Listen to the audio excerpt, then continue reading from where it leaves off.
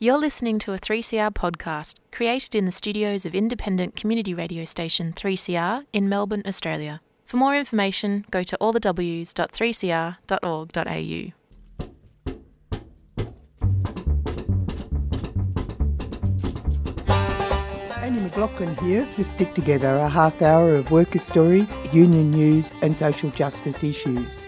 We come to you from 3CR on the unceded lands of the Kulin Nation, with respect to the elders past, present and emerging. We are coming to you on your community radio station through the Community Radio Network. Today we go down to the docks in Melbourne to a rally organised by Unions for Palestine. We hear an account from MUA veteran and AEU member as teachers step up in support of educators in Palestine who are losing their lives, and from a uni student taking on the might of the establishment at University of Melbourne who have failed to respond to the destruction of the university in Gaza. But first, some union news.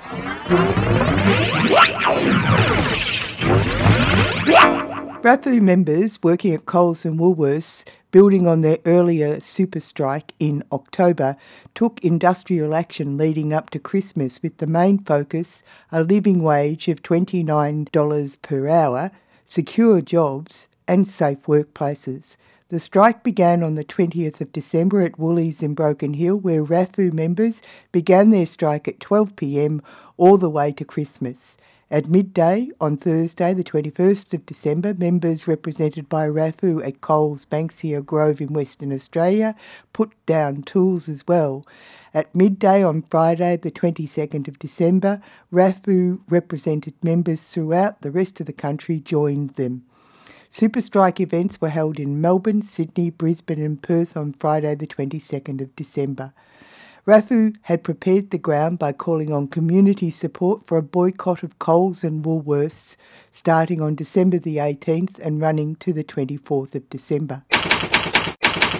In the last weeks of 2023, after sustained campaigning from the construction unions led by the CFMEU, federal, state and territory workplace health and safety ministers banned engineered stone. Banning of engineered stone will save lives, said Zach Smith, Federal Secretary of the Construction, Forestry, Maritime and Energy Union, the CFMEU. Being called the new asbestos, silica is found in the engineered stone used most commonly in kitchen bench tops. Engineered stone has significantly higher crystalline silica content than other products of the same sort. It's composed of minuscule nanoparticles that penetrate deeper into the lungs. Health experts agree there is no safe level of silica in engineered stone. The deadly silica dust is responsible for the early deaths of young workers from those building kitchen tops, working in quarries or handling administrative tasks associated with the industries that have been using silica products and are in the same work facilities. As many as 1 in 4 workers exposed to silica have been diagnosed with silicosis, said the union. It's a brutal disease. Imagine slowly suffocating as you try to breathe through scarred lungs, they said. The union campaign throughout 2023 targeted businesses which sold the product, gaining assurances from suppliers that they would cease holding the stock, which lay the groundwork for the government response. The ban on engineered stone will be enforced on July the 1st, 2024. The industrial framework represented by the Closing the Loopholes legislation at a federal level was given a lot of attention in the final stages of 2023. The legislation was introduced to Parliament on the 4th of September to close loopholes that undermine pay and conditions. The Fair Work Legislation Amendment, Closing Loopholes Bill 2023, passed the Senate on the 7th of December 2023. Headline items were: intentional wage theft is now a criminal offence with penalties that include up to 10 years jail or a $7.8 million fine. Superannuation theft will also be included in this legislation. Same job, same pay clauses, removing the incentive to contract labour to reduce costs.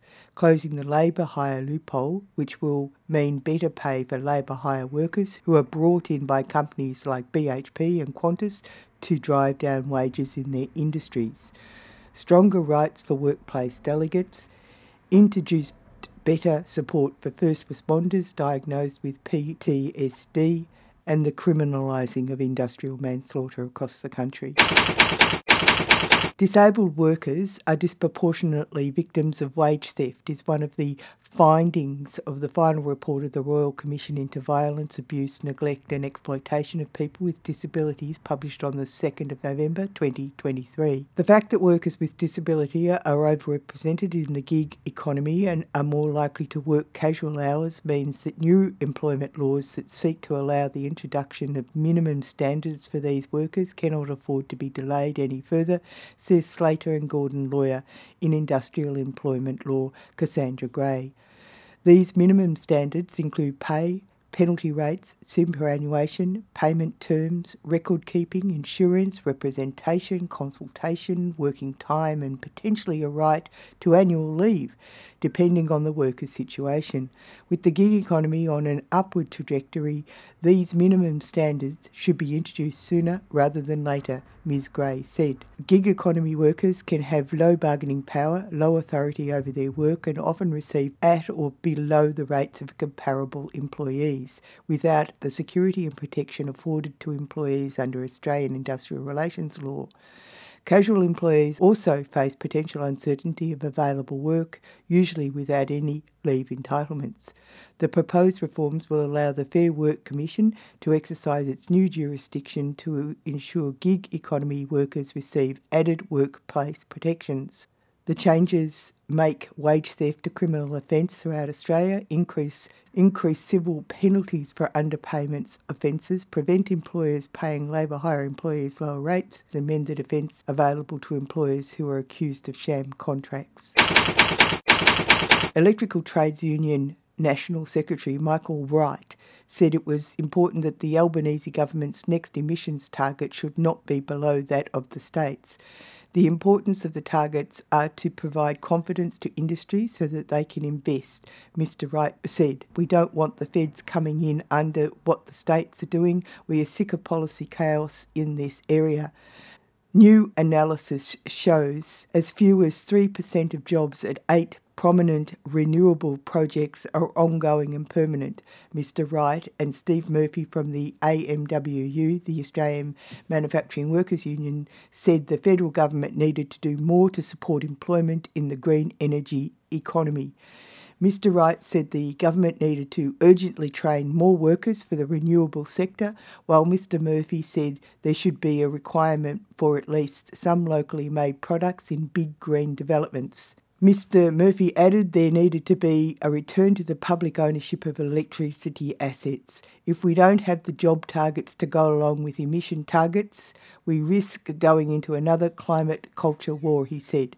We were supposed to be a renewable energy superpower, but we are not making any of this. We are not making the wind towers, we are not making the solar panels, we are not making the wind turbines. United Workers Union school cleaners in Victoria. A change in government contract has left hundreds of school cleaners facing an uncertain future, with many having hours slashed or contracts not renewed. Government procurement policy should include not screwing over workers. UWU is examining legal options. The ETU and the AMWU, the Electrical Trades Union and the Australian Manufacturing Workers Union, working at CSL, are trying to put workers back into the focus of workers' capital by urging 8 industry super funds to review millions of dollars of investment in CSL after it was revealed the biotech company was planning on shifting workers to lower pay upon moving to a new site. Covered by the United Workers Union, 125 Treasury wine estate workers took 28 hours of strike action last week. Workers are demanding an improved pay offer and are also standing against unfair labour practices, including the sacking of labour hire workers. Workers at the Australian Public Service, covered by the CPSU, 5 government agency departments, have now voted yes on EBAs, including the APS-wide pay deal agreed to by the CPSU. Other agencies are still pushing back against the proposed agreement. Workers at the ACCC took 1 hour of strike action on Thursday, and the ASU Tax Office branch are exploring legal options for a better deal. The DP World dispute with the MUA, DP World bosses won't meet for negotiations for 6 weeks over summer holidays, so industrial action will continue at terminals around the country. DP World is also jacking up fees for their customers by up to 52%, greedy on both sides of the ledger. VicPol cops have agreed to pause industrial action after a breakthrough commitment from Victorian Police to move towards a 9-hour shift model. Shift reform is a key element of the dispute, but there has been no action on wages yet.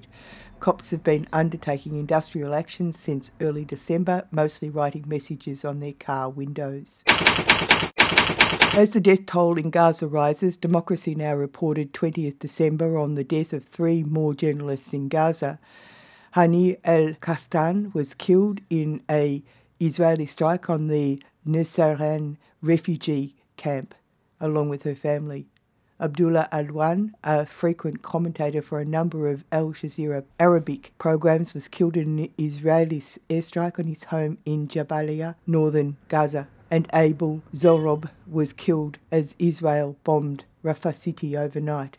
He was reportedly known for his efforts to help wounded children. By this date, at least 97 Palestinian journalists have been killed by Israel since October 7th.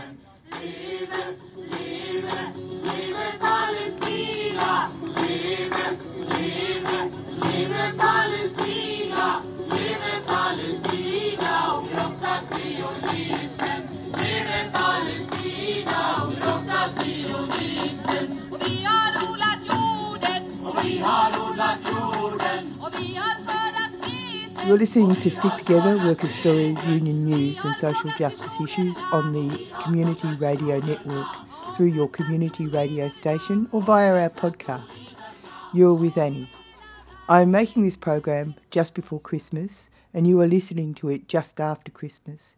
It has been dispiriting to realise the death and destruction of Gaza and the West Bank literally are in the birthplace of baby Jesus, celebrated at Christmas time by those who are religious, and the gathering of family and goodwill for those who are not, are at stake under the relentless bombing of Israeli forces. Ordinary people like you and me, ordinary workers, are being left defenceless, being killed. With this in mind, unions for Palestine had rallied at Phillips Road at Appleton Dock at the Patrick's Terminal to picket the arrival of a ship called Sparrow, owned by the Israeli company Zim. Unions for Palestine have been dogging Zim ships across the ports of Australia in protest against support for Israeli commerce, while the bombing is going on in Gaza and terror acts continue in the West Bank by Israeli settlers. On the 19th of December, they counted the gathering a victory because instead of docking in Melbourne at that moment, Zim's ship, the Sparrow, was idling off the coast of Port Kembla, hoping for entry. The rally went ahead anyway to affirm the reason for the action. Here are some of the voices from the rally. First up, veteran MUA member Kevin Bracken. G'day Kevin, can I talk to you about what's going on here? Okay, yep. Tell me about why we called the action. There was a Zim ship, the Zim Sparrow, was shown by the Port of Melbourne Authority was going to be coming in here. But it's actually still sitting off Port Kembla. Mm-hmm. But we've decided to, or the people who've organised it have decided to go ahead with it anyway, just to show that we're not happy with supplying Israel with weapons to massacre huge numbers of civilian people who are innocent, and it's a shocking crime against humanity. And I'm very proud to be here with people who are considerate and thoughtful and not happy and can see we can do something about it. So doing the action down at the ports, it raises awareness, but do you think it's also had an effect on the ship as well, you know, that they've actually moved it around? Are they adverse to this sort of publicity? They're adverse to any hold-ups. Shipping companies like to just get in, get out, you know, and keep moving, and they all have a schedule. So this has been held up a long, long time, you know. It's been sitting off Port Kembla. And you know what? Other companies don't want the thing either. I see the Maersk shop stopped going to the Red Sea, and I think with OCL, they said they're not shipping to Israel as well. So, I mean, the things that Yemen have done is fantastic, you know. And, you know, no one's been killed by any of their actions, and what they're trying to do is stop innocent people from being massacred, you know, which Israel's got every intention to continue to do. They're not going to stop until they're made to stop, and unless enough people get motivated to make them stop, they'll keep going on. And you can't constantly allow that to happen. So good to see you here, comrades. My name's Matt, I'm from NTEU. I'm co-chairing along with my NTEU comrade Geraldine. Comrades, ours is a movement that has faced some pretty difficult times over the past few decades. The Labour movement is not as strong as it was, and we've faced attacks from Liberal governments, but also from Labour governments. We've faced some of the harshest laws against industrial action in the developed world in this country. And our IR system has been set up, I think, to dismantle union power, to undermine density, and to kill rank and file unionism. But when I look around this evening and I see all your faces and all those union flags, RTBU, ASU, UWU, I can't see any NTU flags actually, but I've got plenty of NTU comrades here tonight. When I see all of your faces and union flags and I see your commitment to serious rank and file unionism, I start to think that maybe we can start to turn things around a little bit in this country. And as Ihab said, the fight for the liberation of Palestine is not just about the Palestinian people, it's about all of us. It's about liberation for ordinary people and workers all over the world, because we're all subject to this brutal imperial capitalist system. And if it's going to change, it's going to change because of this kind of work and rank and file activism of the kind that we're engaging in today. So good on to all of you. Now, I said before that our movement has been facing harsh laws and declining density over the past few decades, but there are some unions who've stood strong throughout this period, and of course MUA is one of them. Geraldine has already mentioned the relationship between MUA and Unionists for Palestine and how important that is for the work that we're doing. We were going to run a picket tonight before Zim scurried off to Port Kembla, and we know that MUA workers were not going to cross that picket. Right, that is very, very important. That is very, very important for what we're doing, and that's exactly the kind of commitment we need to see more of in Australian unions, and blue-collar and white-collar unions. So that's what we're building. I'm a proud member of the National Tertiary Education Union and a proud member of Unionists for Palestine, as Matt is, and we're the people who've organised this important rally today. And it is a very important rally, and one of the reasons for that, or some real hope that we can take from this rally, is that today we found out that the Zim ship Sparrow that was scheduled to dock in this port, to be unloaded in this port, because of our protest, turned itself around. It turned itself around. It's now sitting out to sea outside Port Kembla. Can't do anything out there, costing that company thousands and thousands of dollars every minute that it's sitting out there to sea. And just as a reminder, comrades, about Zim and what they represent. Zim was founded during the British Mandate, and they played a direct role in the settler dispossession of Palestine. They armed the Zionist militias during the Nakba. More recently, between 2011 and 2014, they moved 20,000 tonnes of military and security equipment from the US to Israel. And today, as Israel carries out its brutal siege of Gaza, they have offered their vessels, ships and infrastructure to meet the national needs of Israel. This is a company up to its neck in the bloodbath in Gaza. And it is right that we are here to protest them. And comrades, we have support in that terminal. We have support in being here from the workers in that terminal and from the MUA. Thank you. I am here as a member of the Australian Education Union and speaking for Teachers for Palestine. It is fantastic that this mass picket, with the support and respect of the MUA, has resulted in such a resounding victory. Maritime workers' role in loading and unloading ships and their refusal to cross our picket, resulting in that ship avoiding this port, will disrupt the supply of weapons for the war in Gaza. Teachers' role in helping students learn about the world around them can stop the normalising of genocide in our world, to connect historical genocides to today so that hopefully we never repeat them. All of us are standing up to our employers, whether Patrick Stevedores, Zim Shipping, the art centres who are censoring artists who are standing up for Palestine, or teachers who are facing censorship from the Department of Education. We all fight in our unions through acting together. And tonight's action, our collective action, has ensured that MUA members could see a serious protest movement that they could support. Collective action has also been happening in schools. A teacher was called into the principal's office for wearing a keffiyeh to school. The local union members responded by calling a meeting on that day and resolved to all wear keffiyehs to school the next day.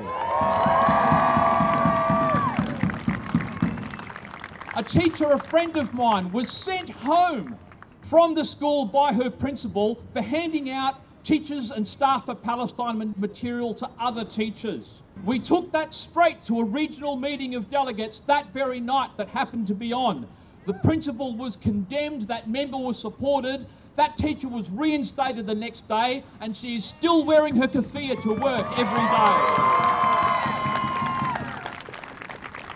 Just today, I learned that a teacher had been formally warned by her principal yesterday.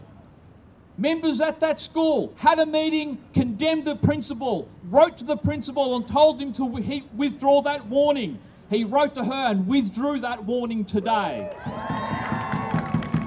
The key to union power is to keep talking to each other, to figure out what to do and come together to take action in our workplaces. When that happens in schools, teachers are supported in denormalising genocide. When it happens on the docks, the war machine is disrupted. Solidarity is international. Teachers, dock workers, journalists are all resisting across borders. Thank you. So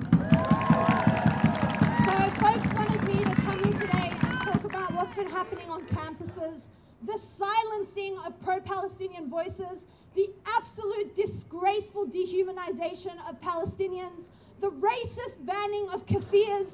It is absolutely disgraceful. So last year, the Student Union of the University of Melbourne passed the boycott, divest and sanction motion. They were intimidated by a lawsuit and forced to rescind that motion. And then at the start of this year, a group called the Parliamentary Friends of IHRA. IHRA is the International Holocaust Remembrance Alliance group, which has created a disgraceful definition of anti-Semitism, which calls any criticism of Israel, which labels calling Israel a settler colonial state, calling Israel a racist endeavor, which it absolutely is. They have defined that as anti-Semitic, and our university, which I am absolutely ashamed to be studying at as a PhD student, has taken up this definition. So we are going to have this definition rescinded, and the disgraceful University of Genocide, which is what I call it, has also had a $13 million partnership with a weapons manufacturer, Lockheed Martin, which is killing our Palestinian siblings right now. Refat al-Arir, which was an academic in Palestine, was murdered and assassinated by the Israel settler colonial Zionist state. The Islamic University of Gaza has been bombed to smithereens, and our disgraceful university here will not even say a single word about this. You would expect universities all across the world to be calling this out for what it is, which is a disgraceful attack on learning and education. Our universities are supposed to be bastions for critical thinking, and our university has attempted to ban graduates from wearing their keffiyehs to graduation. Recently, an African Muslim graduate of engineering was kicked out of his own graduation for carrying a Palestinian flag. We had a 2,500 signature open letter that we wrote to our Vice Chancellor, Duncan Maskell, calling him to end the partnership with Lockheed Martin, rescind the IHRA definition, and no longer have a partnership with the Hebrew University. And he ignored that letter. He has not responded to that letter. I want us all to have each other's backs in every single way. There's no hierarchy of strategy. We need to mobilize every single strategy that we can. We need to have each other's backs. I've become converted. I used to think social media was really a shit place to do politics, but the University of Genocide is shitting their pants at the reputational damage that we are bringing on them. And so if you haven't liked that Instagram page, UniMel for Palestine, please like it, share everything that we post, comment. As soon as you see something, share it, like, comment, because the University of Melbourne is going to end this partnership, and with all of your help, we can do it together. Thank you. In our thousands, in our millions. That's it for Stick Together this week, but before I go, just a reminder of the AFIDA campaign in support of Palestine relief. To make a donation, go to www.afida.org.au. That's APHEDA. If you want to catch up with our program, the podcast is available at 3cr.org.au or at your favourite podcast site. My name's Annie McLaughlin. Remember, wherever you are, whatever you do, there is a union for you. And until next time, stick together.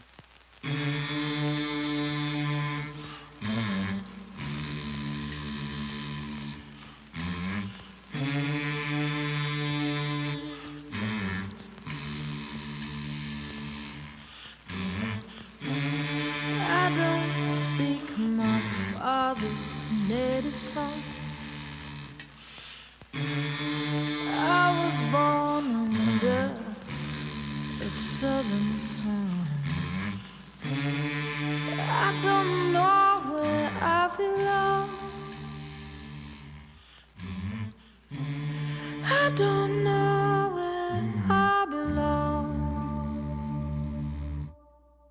My great-granddaddy was Wiradjuri. My father came here from the Philippines. It's where I live, it's where I wanna be. Ooh, but you make me feel so ill at ease. I don't speak my father's native tongue. I was born under the southern sun.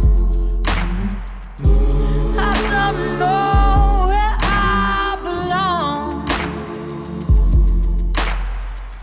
I don't know where I belong. It's easy enough for you to say it ain't no thing, but I'm the one, you ain't the one. Been living in the skin. wanna call me something, call it to my face,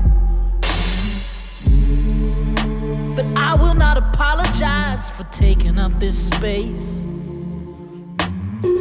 Every time you cut me down, I'm gonna come back fierce. The time is through for being nice. Let's call it what it is.